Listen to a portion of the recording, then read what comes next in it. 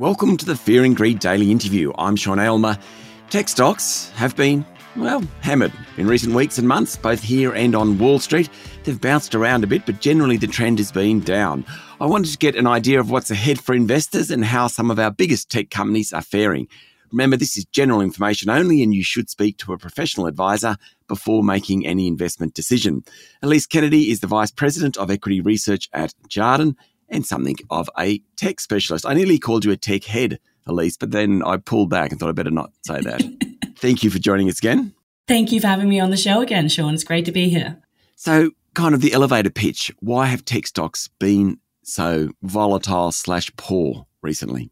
Yeah, there's multiple factors, but it really stems down to an environment where we're seeing rising yields and inflation, which tends to put pressure again further on rate rises. And the key thing is the way that we value those tech stocks is around a DCF analysis as one point in case. And these guys aren't making money. So a lot of that valuation stems and has sensitivity to what those rates are doing. And there's also, a preference towards moving towards those that are generating cash today. Is the economy going to be fiscally challenged in the later years if we do fall into recession? So in those times, people tend to flock towards your safer names that have probably more cash on the balance sheet, as well as those that, are generating a lot of free cash flow versus the tech guys that have quite a way of spending it. Yes. Okay. So I think I'm probably reiterating what you just said. So it's basically companies that make money. So the tech stock is being discounted because of higher yields, but companies that make money look better. What about those that are more diversified? So not just in one area, but, I'm thinking of some of the Wall Street guys, the cloud computing guys have done reasonably well, for example, relatively well. Yeah, you still see on a relative basis versus, say, an industrial or something that's paying a dividend, they tend to still underperform the main type of index there. But in the tech universe as a whole, we've tended to see some of those that perhaps are already free cash flow positive and or larger names tend to lean towards that way or have cash on the balance sheet. So for example, a WiseTech that's got a net cash position, it's spinning off free cash flow. If you look at their performance versus say some of the other tech names like Xero or an Elmo, they just have done a much better job despite being down. It still, though, has held up a bit better. And some of those names you speak to have probably got some of the dynamics at play as well. Okay, you mentioned Xero, but Xero makes money, doesn't it? Well, they made $2 million down from over $10 million free cash flow. So you define whether or not that's making significant money on a top line. It's, nearly $1 billion. So they spend a lot as well as making a lot of revenue, but it's really about the profit and where are those dollars going? And I think in this environment, it's a matter of, is that $2 million that you delivered in free cash flow? When is that going to be 50 mil? When is that going to be 100? When are we actually going to see that is what investors are asking in this type of environment. So, and let's use Xero as the example, but it's only an example. The bosses of Xero, Steve Vamos is the CEO, and I think last time he spoke, he came out and said, look, we don't have a lot of money to give back to shareholders here, but we are investing for the future. And that's what it's about. And so paying now for gain in the future. Does that wash well, that sort of commentary, when things are so downtrodden? It should be what, from a strategic standpoint, if you have such a large addressable TAM, I've always mentioned a $74 billion TAM with adoption of, accounting software less than 20%, you should be investing. But funnily enough, in this environment, though, a lot of companies and even some of their competitors like Intuit reported the other day, and, they're doing a buyback opposite to what, say, Xero is doing. I think, it's hard to do that in this state of mind. And it's kind of the trust me, I'm going to put this money to work and we're going to reap the rewards later. But investors are sometimes suffer from a bit of short-termism. Perhaps that's what's at play. Or they've been, losing money. That's the way that you put it, or investing money is the way that I see it, for a period of time that I think investors want to start to really see that free cash flow, or at least some proof points that give them confidence on their trajectory of their future earnings. Stay with me, Elise. We'll be back in a minute.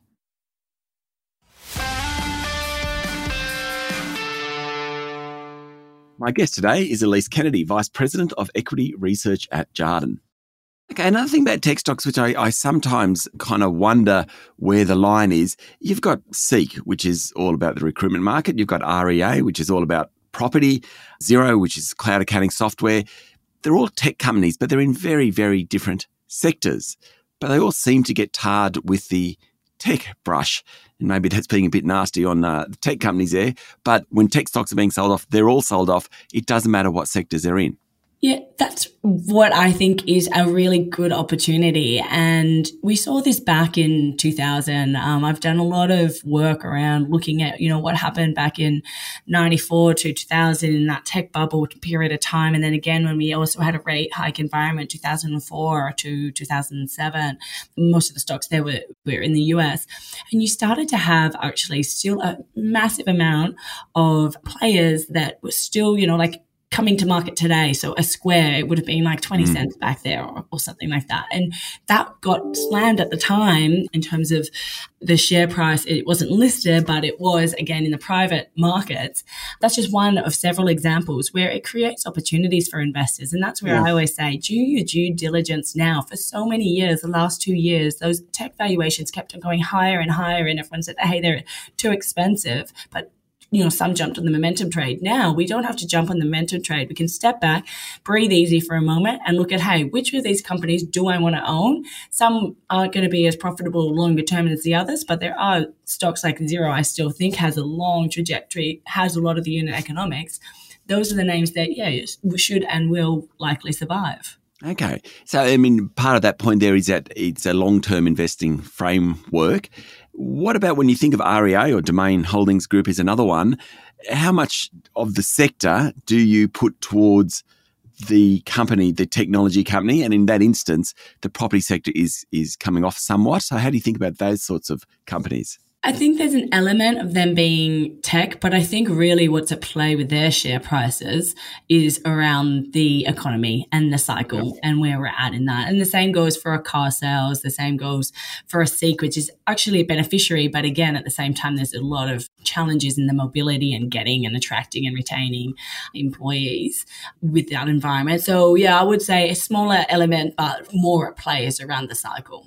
Okay, now I have to ask you about Appen and what happened last week to Appen Group. It had a takeover bid, $1.2 billion from a Canadian group.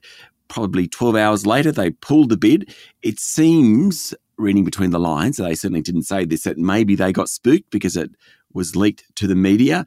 Is that, if I'm a shareholder, I think Appen's share price went up 29%, then it dropped 23%. If I was sort of buying at those top levels, I wouldn't be real happy. How often does that happen? Well, what is a part within that is around the trading update. So there was a bid, and TELUS, for context as well, owns one of the key competitors in that space, acquired them several years ago. And the market disclosure is such that you have to update if you are known that you're probably not going to meet the guidance or where the consensus is. And so in conjunction with providing the news of the bid was a trading update that versus consensus icon numbers looked to be down 20% on what they said that they're going to deliver in their upcoming fiscal year. And so I think the stock, if it didn't have a bid, would have been materially impacted on the downside. So right now, if you think about the fall and the rise, how much of that is actually just normalizing what that impact is versus these guys. But specifically with walking away, I think it might be opportunistic. If a stock falls that much and you see their trading update, perhaps you could come back at it at a cheaper price. Yeah. So whether or not sounds like Elon Musk-esque. Yes, it is an interesting Elon Musk. I've heard a few interesting conspiracy stories as to whether or not he will actually come in, or is a smart way to go and sell his stock without any investors punishing him for it. I don't know if you've heard that one. No, I haven't heard that. But it is kind of a strategy really for the potential acquirer when they get more information. And they think, actually, I don't want to pay quite as much as I thought. Yeah, I mean, it's just you think about you going anywhere and you go to a car dealer and you see that actually it hasn't got everything that I thought it was. Am I going to continue to give the exact same offer? Probably not. I might even walk away. I might come back and look if I look around. So I try and contextualize it. It's definitely a lot bigger than just buying a car. It's just a thing that, if there is that trading update, on the flip side, if it's on the upside, you could have seen it go the other way. Yeah, okay. So the big question for everyone who invests is, when do we start thinking about investing in tech again? Is there some sort of sign that you're looking for to think that the tech stocks have bottomed, notwithstanding they're very, very volatile, so you do have days where they jump? Yeah, it's a great question and probably my most asked question in this environment. What I do think is that it's probably going to still remain challenging over the next 6 months. And why I say that is there's still a huge expectations in the market and volatility around where inflation will end up going. So I think we kind of got to get through some of those rate hikes and see how they settle. But there onwards, I think, the way that the market is pricing in historical rapidness of rate hikes, but then next year a rate decline, I think that's signals that, perhaps the environment's still fragile. And I think it is. And that's where, you start to get the businesses that are generating normal cash flow. You're not just going to keep on rising your weighted average cost of capital and your risk-free rates within that on the back of yields to drive those share prices lower. You're going to think, oh no, we've reached more of a steady state. Perhaps it's not going to be as high. So it will come a time. And again, it's just picking those quality companies that have the capability to be able to weather the storm and don't necessarily have to come to market and raise capital at a diluted price that should pose well. Elise, thank you for talking to Fear and Greed. Thanks for having me on the show, Sean. That was Elise Kennedy, Vice President of Equity Research at Jarden. This is a Fear and Greed Daily Interview. Join us every morning for the full episode of Fear and Greed, Australia's most popular business podcast. I'm Sean Aylmer. Enjoy your day.